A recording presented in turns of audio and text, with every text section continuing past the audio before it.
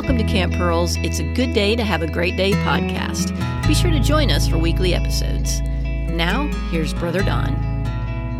Have you ever tried to put together a 1,000-piece puzzle? You spread the pieces all out on the table, you get all 999 pieces together, and you're missing one piece. What do? Hi, everyone. This is Don Barrett at Camp Pearl Ministries, hoping you're having a great day on this good day. The last time we met, we talked about peace, and we mentioned it from its use in the Old Testament. That favorite expression among the Hebrews, Shalom Aleichem, means peace unto you. It was used both as a greeting when you first met someone, and then when you departed from them, you would say again, Shalom Aleichem. And then they would say, Aleichem Shalom, unto you peace. We discovered that Old Testament concept really wasn't the absence of conflict, but more so the presence of contentment. It was a sense of wholeness in your body and soul and spirit. The Bible says that God will keep us in perfect peace, the one whose mind is stayed upon God because we trust Him, Isaiah 26:3. So the Old Testament concept of peace meant a sense of wholeness and well-being, and was used regularly as a greeting and as a farewell. In the New Testament, it's not Shalom Aleichem, but the Greek word eirene means a sense of when you have it all together. That's the idea of what peace means in the New Testament. Both in the Old and New Testaments, the word or its concept and its cousin words are used 429 times, at least in the Old King James Version. So peace is a popular subject both in the Old and New Testaments. As we consider its meaning in the New Testament, I just have a couple of questions that would ask of you today, and you think about that as we consider these questions. Number one, where do you find peace in the New Testament? If that question were posed to you, what would your response be?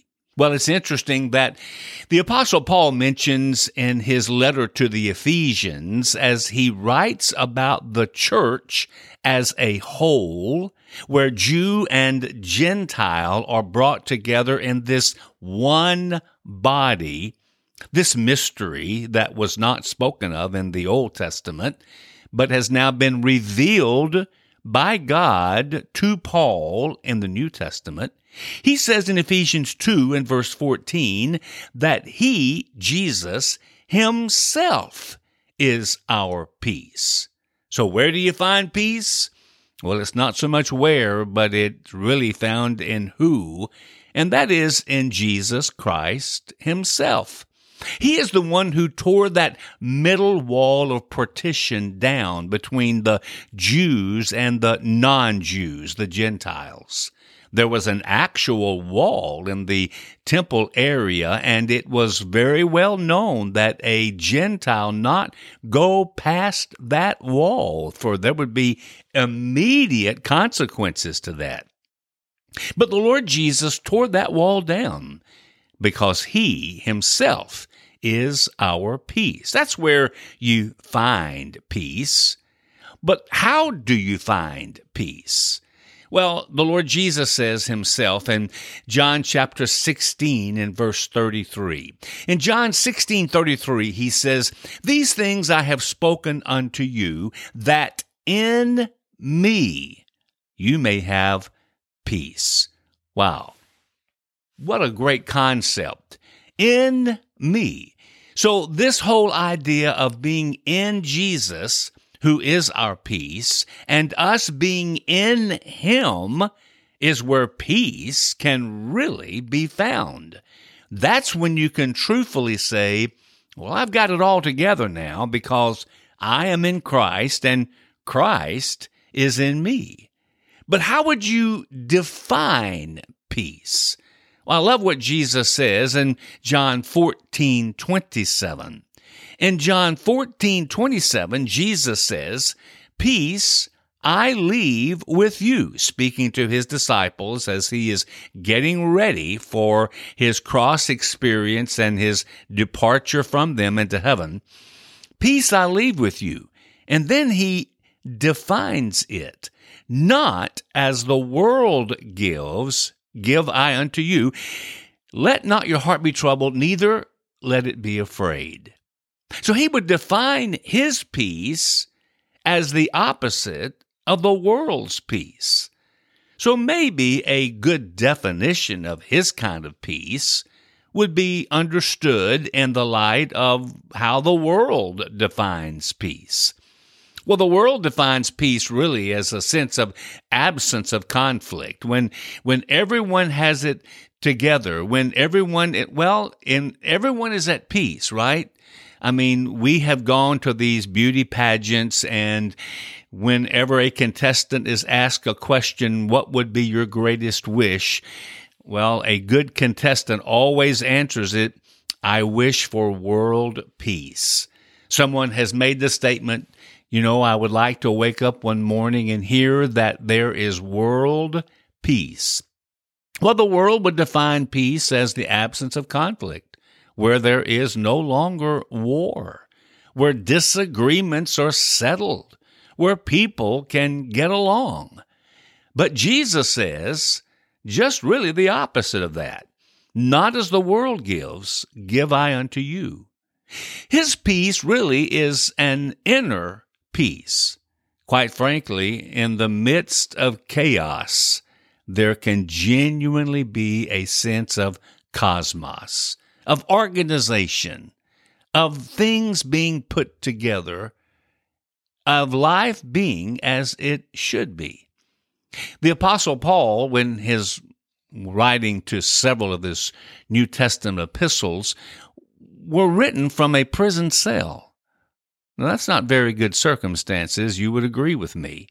But yet, he had this sense of peace. As a matter of fact, he was more joyful inside that prison and more at peace inside that prison than many of those to whom he was writing who were not imprisoned. So the kind of peace that Jesus gives is the antithesis of the world's peace. Not just the absence of conflict, but the presence of his genuine contentment when he lives his life to the fullest in you. I love what the Apostle Paul says in Romans 5 as he tells us how not to find peace with God. It's not found by doing a good work or by keeping some sort of ordinance or sacrament, but rather it's found by faith. He says it clearly in Romans 5 and verse 1, "Therefore, having been justified by faith, we have peace with God through our Lord Jesus Christ." He is the one who establishes peace for us.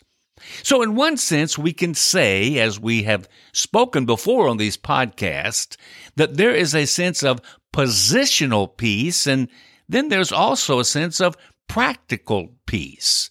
Positional peace is seen in my justification. That's that Romans 5:1 text. Therefore, having been justified by faith, we have peace with God. But the practical peace is the kind of peace that I need on a day-to-day basis. As I live my life in this world of turmoil where things are chaotic and turned upside down, there are moments when I just need to know, God, I need not just peace with you, that's been established, but I want to enjoy peace from you. The peace of God that passes all understanding, Paul would write in Philippians 4 and verse 7. Is that really possible? Well, he surely would not have told us it were possible if that were not the case. It is true. We can have peace not just with God, but enjoy peace from and of God on a moment-by-moment basis. I once asked my doctor friend, how many of your patients come to see you that actually have a physical problem that you could see or touch or actually deal with? He thought for a moment and he said, you would be surprised. He thought perhaps that the majority of patients come just with a sense of not feeling well, without trying to define exactly what it was. And so oftentimes he would just spend time talking to them about what's going on in their life. I could wrap it up by saying, in one sense, these folks just didn't have peace. And that's what they were longing for. The world tries to find peace in a sense of a prescription, maybe a pill or maybe a drink or something that would provide some sense of numbing the pain or causing you to forget about your circumstances. But that's not what the Bible says that peace really is. Peace can be right in the midst of some of the most difficult circumstances that you may ever face. I remember speaking to a lady once who dreaded the thought of losing her husband, who had a heart condition that really was irreversible. In fact, the only help for him would have been a heart transplant, and his body had already deteriorated to the point that he could not have that transplant. She confided in me that she just really didn't know if she would be able to handle his death.